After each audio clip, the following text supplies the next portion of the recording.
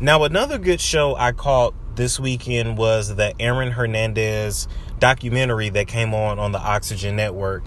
And Aaron Hernandez was the guy who had like a $40 million contract with the Patriots.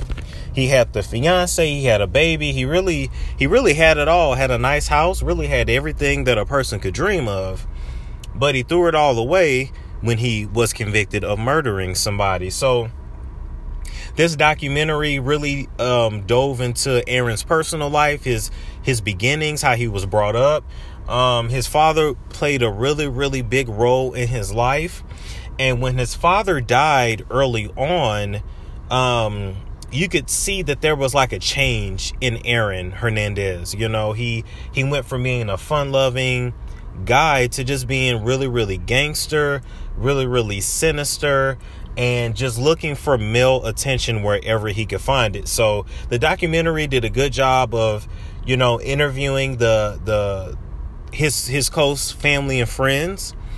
A lot of things made sense on why, you know, Aaron made the choices that he did. And it just goes to show you that mental health is a real thing.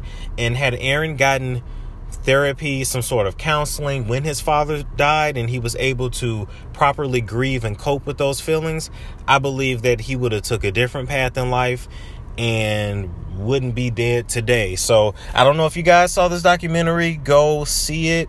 It comes on the Oxygen Network. I'm sure they're gonna, you know, do a rerun at some point. Part 2 comes on this Saturday. So, you know, this is definitely recommended TV. That's all for Storms Hour.